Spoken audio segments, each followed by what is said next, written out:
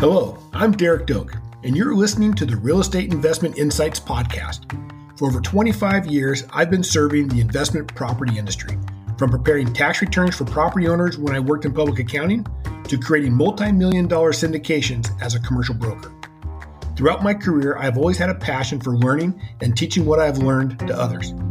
This podcast is for fellow brokers, agents, investors, and real estate syndicators wanting to learn from those that have done it. My goal is to bring value to you through the sharing of best practices and industry knowledge. Each episode is geared towards providing knowledge and insights on industry topics and trends. Please enjoy this episode, and if I can be of any assistance, please reach out to me at derek@dokemail.com. Now enjoy the show.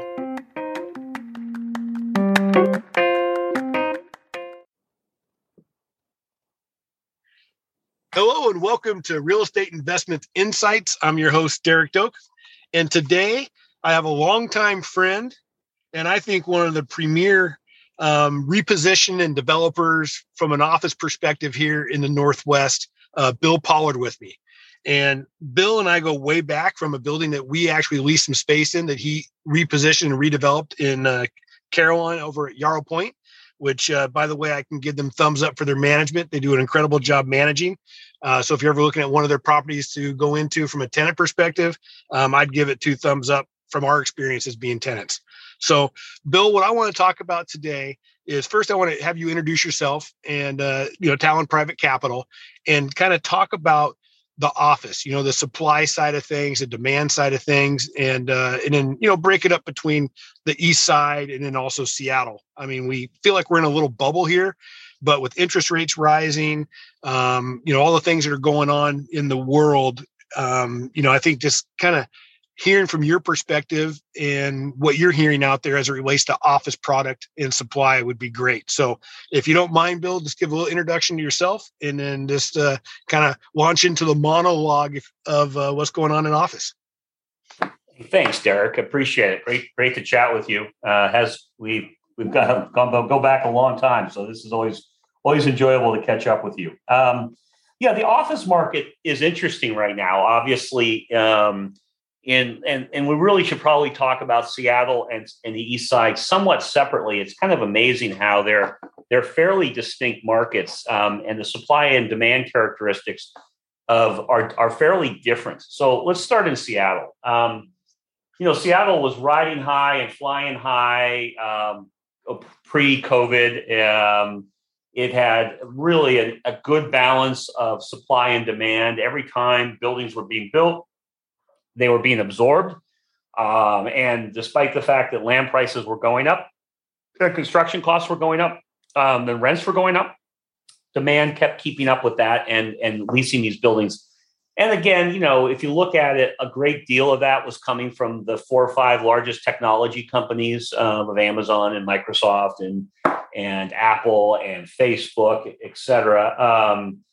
But Google as well. But it was also fairly broad beyond those companies. And you were seeing a lot of younger tech companies. You were seeing a lot of financial service companies that were becoming much more tech centric, and they were growing with technology platforms. So it was really, for a moment in time, it was very kind of synergistic and positive.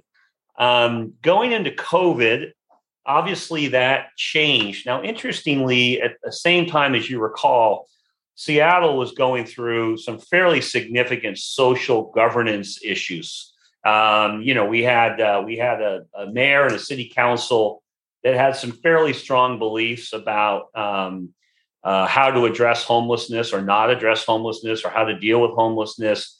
Crime levels had been increasing. The buildings were empty because of COVID, which meant the retailers in Seattle were struggling. And so at the same time that you had kind of a social crisis occurring, you had a lack of office demand and a lack, candidly, of office presence in the CBD. And there's a lot of people who witnessed what happened in the central business district of Seattle and just couldn't fathom that these issues were occurring. And it really, frankly, soured a lot of corporations and corporate users on downtown Seattle. And I think the result of that has been it has slowed probably more than any other market. It's slowed the return to work or in Seattle, and it's probably increased the migration of tenants leaving Seattle because of just the issues that the concerns they have regarding the employee safety, the lack of storefronts being boarded up, and some of those things. Now, as time has gone on, candidly, there's been a favorable change relative, certainly from the corporate office side of things. People have started to, kind of regain some belief in the benefits of Seattle, downtown Seattle, and you're seeing a modest increase in return to work, and so you're getting a daytime population. That is, the streets are starting to have people on them, and there's some of the retailers have begun to reopen. Candidly, some of this, 4th, 5th, 6th Street, 7th Street, those are all fairly busy, active streets nowadays with lots of new buildings, with a lot of tenants. And so there definitely is a reemergence of downtown Seattle. Rents, which had, interestingly, in the worst of times, rents themselves probably only decreased 10%, maybe 12%, but concessions went way up, and that included lots of free rent, also very high tenant improvements, because now tenants were in a position to, instead of having to subsidize some of the cost of the relocation and or renovation of their space, they could put all of that on the landlord because demand was generally modest and landlords couldn't afford to lose tenants. So capital investments went way up, and tenants were able to renew leases at close to what they were paying previously, but got a lot more concessions. As we look today, I would say that 10 to 12% decline in rents has turned around, and we're probably back to par on where rents were. And concessions are way down from where the peak of time, so to speak, peak of COVID. So concessions, while still higher than pre-COVID, are not anywhere near what they were, simply because demand has come back in a reasonable way. If I had to measure demand relative to where we were pre-COVID, I would tell you it's about 50, 60% of probably net absorption that we were receiving before COVID. So it's a story of a reemerging office market that has definitely turned the worst and is improving. The good news was there was very little speculative new construction that hadn't already been leased. So there are very few buildings that are built and empty. Now, there are a number of buildings that are starting construction today with the idea in 2 years, 3 years, there will be a strong demand and those buildings will be leased when they are finished. Obviously, everyone's fingers are crossed that will occur. And then finally, I'd also layer in the circumstance of sublease space. During the worst of times in COVID, a lot of companies put a lot of space in the sublease market. And as we came out of that, as we're coming out of that, that was kind of the first space to be leased because it was offered at discounted values. And tenants who are willing to live with the existing condition of someone else's space were able to get really pretty strong favorable economics. That's essentially gone at this point for the most part in any meaningful way. So again, much more equilibrium in the Seattle office market. So before I jump to the east side, Derek, any questions that I've that I've caused by my statements there? Yeah. Well, first off, great information. And I'd be curious to know your thoughts on as it relates to the Seattle market and people coming from outside the state moving here. Are you receiving calls from brokers, anybody that have tenants from outside the area that are relocating or looking to start businesses in Seattle? Yeah, the good news is, candidly, as bad as Seattle might have gotten, San Francisco and Los Angeles got worse. And so we were still the best of the alternatives on the West Coast for many companies. And particularly in Northern California, which is where we draw a lot from because we're in software and technology here, as opposed to media and entertainment that's down in LA. So if you look at home prices and you look at traffic and you look at all the issues and all the social issues that San Francisco Bay Area have been facing, we are still seeing pretty significant net in-migration into this greater Seattle area, which is actually a nice segue over to the east side because before I would have told you a year ago, or pre-COVID, I guess 3 years ago, that most of the larger technology companies who were moving up from Silicon Valley or adding significant offices in the Seattle area would try to go to Seattle first. And if they couldn't find sufficient space, they'd come to Bellevue. Obviously, Seattle being a much larger market, has much more retail, et cetera. But interestingly, if you flip that to where we are today, it's just the opposite. Those same quantity of companies are moving and looking to open larger facilities in the greater Seattle area, but they're starting with Bellevue first. And to the extent they can find office space in Bellevue, they lease it. And then if they can't, they go into Seattle. And that really is candidly a reflection of the quality of schools that have been found to be in Bellevue on the east side compared to Seattle. Remembering that the technology tenant base that we predominantly have is not startup, very, very young, VC backed. Most of our technology companies are reasonably mature. And the result of that is that they have large portions of their workforce that are also reasonably mature, i.e. their age. So these are people are not 20-somethings typically. These are 30 and 40-somethings, which means they typically have families and children, and schools are very relevant to them. So that's a big driver that's been pushing people. The other issue is crime is very low on the east side compared to Seattle, so that stacks up well.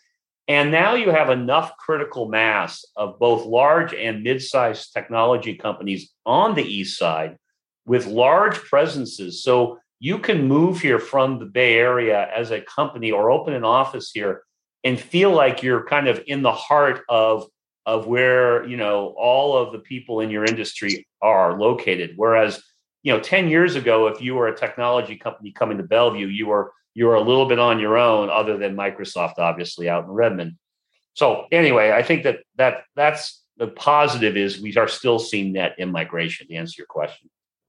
Yeah, and when you think of East Side, I mean, it seems like the net for East Side has gotten bigger too. It used to be downtown core of Bellevue, and then a little bit out Northrop Way, and you look at the Spring District. I mean, you look at some of the developments going on, even all the way out to Issaquah, and you get Factoria in some of these areas. I mean, when you see office and you see people talking about building an office or putting a headquarters somewhere, are you hearing other names besides Bellevue? Are they interested in Factoria or Issaquah or those types of areas? Yeah, it's a little bit of build it and they will come, meaning the cities of Issaquah, Redmond, Bothell, Kenmore, they all kind of clued in that if they change their zoning, essentially increase the density that they would allow in their cities for not only office, but also multifamily, they could really raise the revenue, the tax revenue in their cities, which would then also allow them to pay for a lot of infrastructure, whether it's light rail or other things that would be coming to the city. So, you look at today, and Redmond beyond not just the Microsoft campus, but I mean downtown Redmond or downtown Bothell or Kenmore, or even downtown Issaquah. Those are micro hubs that are very, very attractive to people. And there's a lot of density being developed in those areas, office and multifamily. So you're right. Instead of just having one or two choices, Kirkland is another example. I mean, Kirkland, a good example in Kirkland is if you look it up along Central Avenue, heading up to Rose Hill on 85th there, that whole thing has been rezoned, and you're going to see millions of square feet of office space built over the next 5 to 7 years up there, that would never have been a consideration previously. So micro hubs are really very popular. It also cuts down on the transit times because inevitably more people live closer to a micro hub than everybody trying to come to one location in downtown Bellevue. So, Yeah. the other side of that is, as anyone who's trying to drive through downtown Bellevue nowadays can attest, you have 6 million square feet of high-rise cranes up today, building space predominantly for Amazon. These were all pre-COVID commitments that Amazon made. And then you have another 3 million square feet of cranes soon to go up for speculative office developments in downtown Bellevue. So downtown Bellevue, which, in the old days when you and I were kicking around, was a 7 million square foot submarket. Today, it's a 12 or 13 million square submarket, and it's going to be a 20 million square foot submarket in another 3 years. So it's growing like mad, and it will, as a result, create a much larger population of people in downtown Bellevue. Yeah, absolutely. Absolutely. And are you hearing of any type of amenity or anything that is may not have been part of an office offering, pre-COVID, that now you're starting to hear when people are searching, they want an office that's, more private or more open or access to amenities? I mean, what's kind of the high level viewpoint of what they're looking for these days? At the end of the day, as much as developers like myself try to be smart and innovative in what we do, the reality is all we're really doing is trying to address the demand of the corporate clients that are in our buildings. And what corporate America fairly universally, not completely universally, but pretty universally is saying right now is what they cannot duplicate in a home office environment is the collaboration. And so when their premise is, when people are doing individual work, they can do it anywhere, including their home. When people need to be in a collaborative environment, they need to be in a collaborative environment. And therefore, the interior of office space needs to focus on collaboration areas as opposed to individual work areas. And the buildings that they go into need to focus on collaboration type spaces as opposed to individual type spaces. You may remember for many years leading up to COVID, we were building projects and renovating projects that were essentially trying to give people individual privacy with the premise that, you don't want to be around a lot of other people. You want to be able to decompress, de-stress, et cetera. Well, today, the idea is going to be for the long term is that, in any given job, in any given company, by any given worker, some percentage of what they do is collaborative and some percentage is individual work, so to speak. And the companies are going to bifurcate that and say the individual work can be done at your home and the collaboration needs to be done in the office. And so they need those offices to reflect that kind of an environment. So that's how I would characterize what the future is going to look like. Yeah, totally makes sense. I mean, we recently moved into new spaces because Amazon bought the building we were in Bellevue, and they're going to, tear that down and build something, beautiful, I'm sure. And then that's what our group did, was build out pods. So like on the management services side, we have our own little pod. So we're all sitting in that same pod. So we can just all turn our chairs around, sit at the middle table and collaborate on an issue or, an opportunity, and then turn back to our workspace and do our workspace. And a lot of natural light coming in, right? It's all about natural light, more open, little area, and then having access to other amenities. So before it would have been all about privates. How many privates do you have? Everyone gets a private and doesn't open up that collaboration. So I could totally see that, and I love it. For me, I like that ability to have that collaboration. And I think, for a lot of people, it's even accentuated because let's say you're working from home. Let's say you happen to say that I'm going to work from home Monday, Tuesday, and Friday, and those are going to be my individual work days. And what a lot of companies are doing are they're designating days. They're saying Tuesdays and Thursdays are collaboration days, meaning if you have a meeting for more than 4 people, you should schedule it on those days because everyone's going to come into the office on those days. Everyone's going to be there and available to have those kind of meetings and collaboration.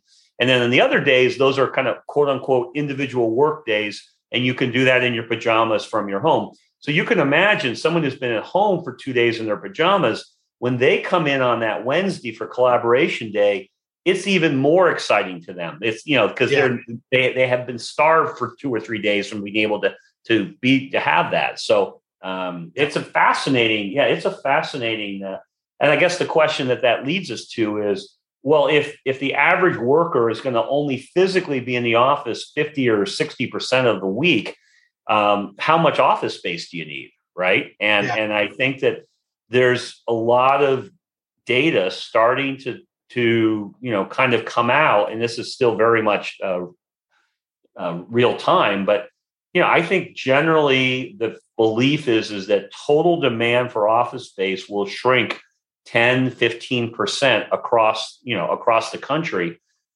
which is obviously millions of square feet of space. And then that, as an investor or developer, makes you start to wonder, well, there's going to be winners and losers. In other words, the buildings that are the best buildings, that have the best features and are most aligned with what companies want going forward, they're going to probably see an increase in demand. And the buildings that are the opposite of that, they're going to probably see an exponential decrease in demand. So it's not going to be everyone gets 10% across the top taken off. It's going to be some winners that are very successful because of this, and some losers that are kind of exponentially losers in this instance, if that makes sense. Yeah, no, it totally makes sense. And when you think about opportunistic opportunities here in the core, Puget Sound area, for the average or investor versus versus the large scale investors that are doing projects.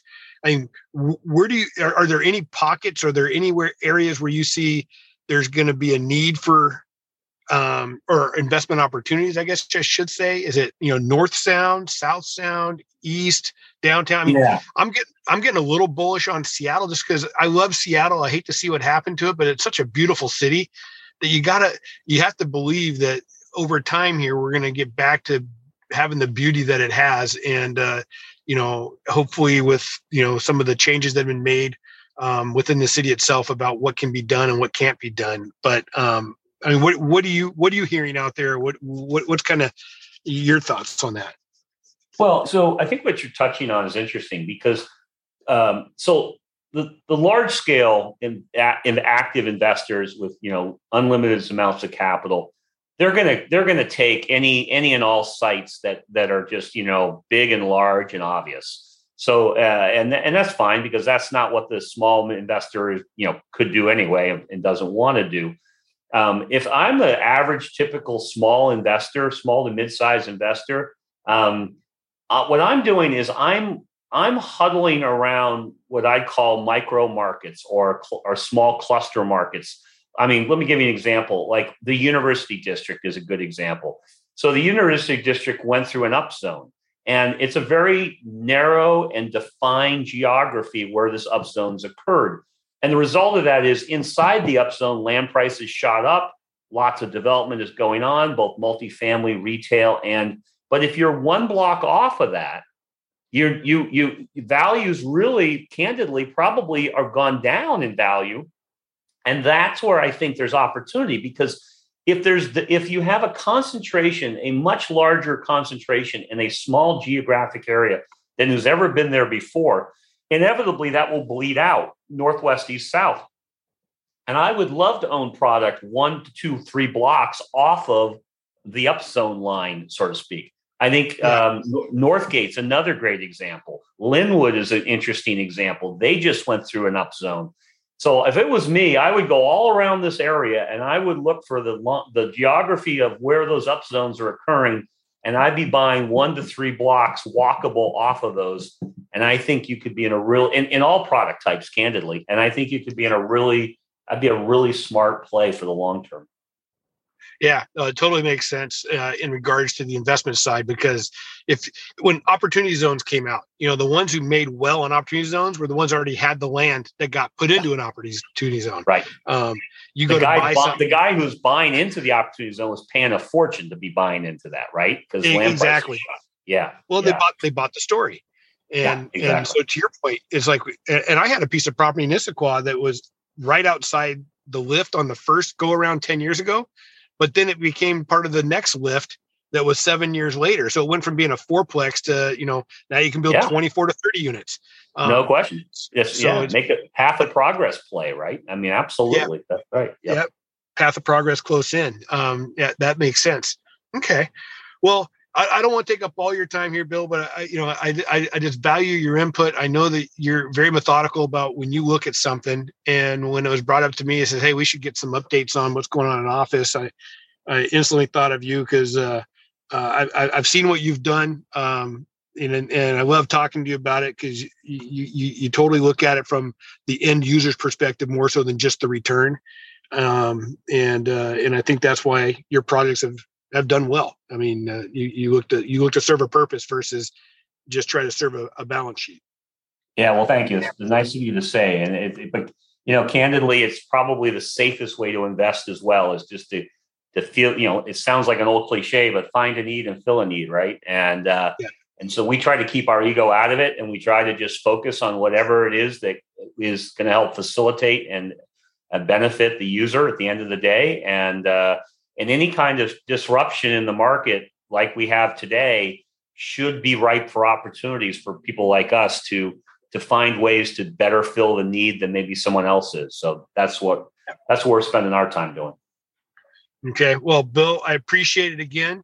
And for everybody on the podcast listening, if you get a chance, like I said before, to rent out of one of Bill's buildings, you'll be very happy you did, because I know we were there for quite a while and really enjoyed Bill and his team, and they made our lives really easy with a lot of stuff. So not to mention the coffee bar was great. The coffee machine had to be the best thing we had over there, Bill, when you guys put that in. I know there were some headaches with it, but man, all the tenants loved it. It cost us a fortune, but it was really good. So thank you. Well, thanks again, Derek. Great to talk to you, and I'm sure we'll catch up soon. All right, sounds good. Thank you very much, and we'll talk to you soon. Thank you, sir. Bye-bye. Bye.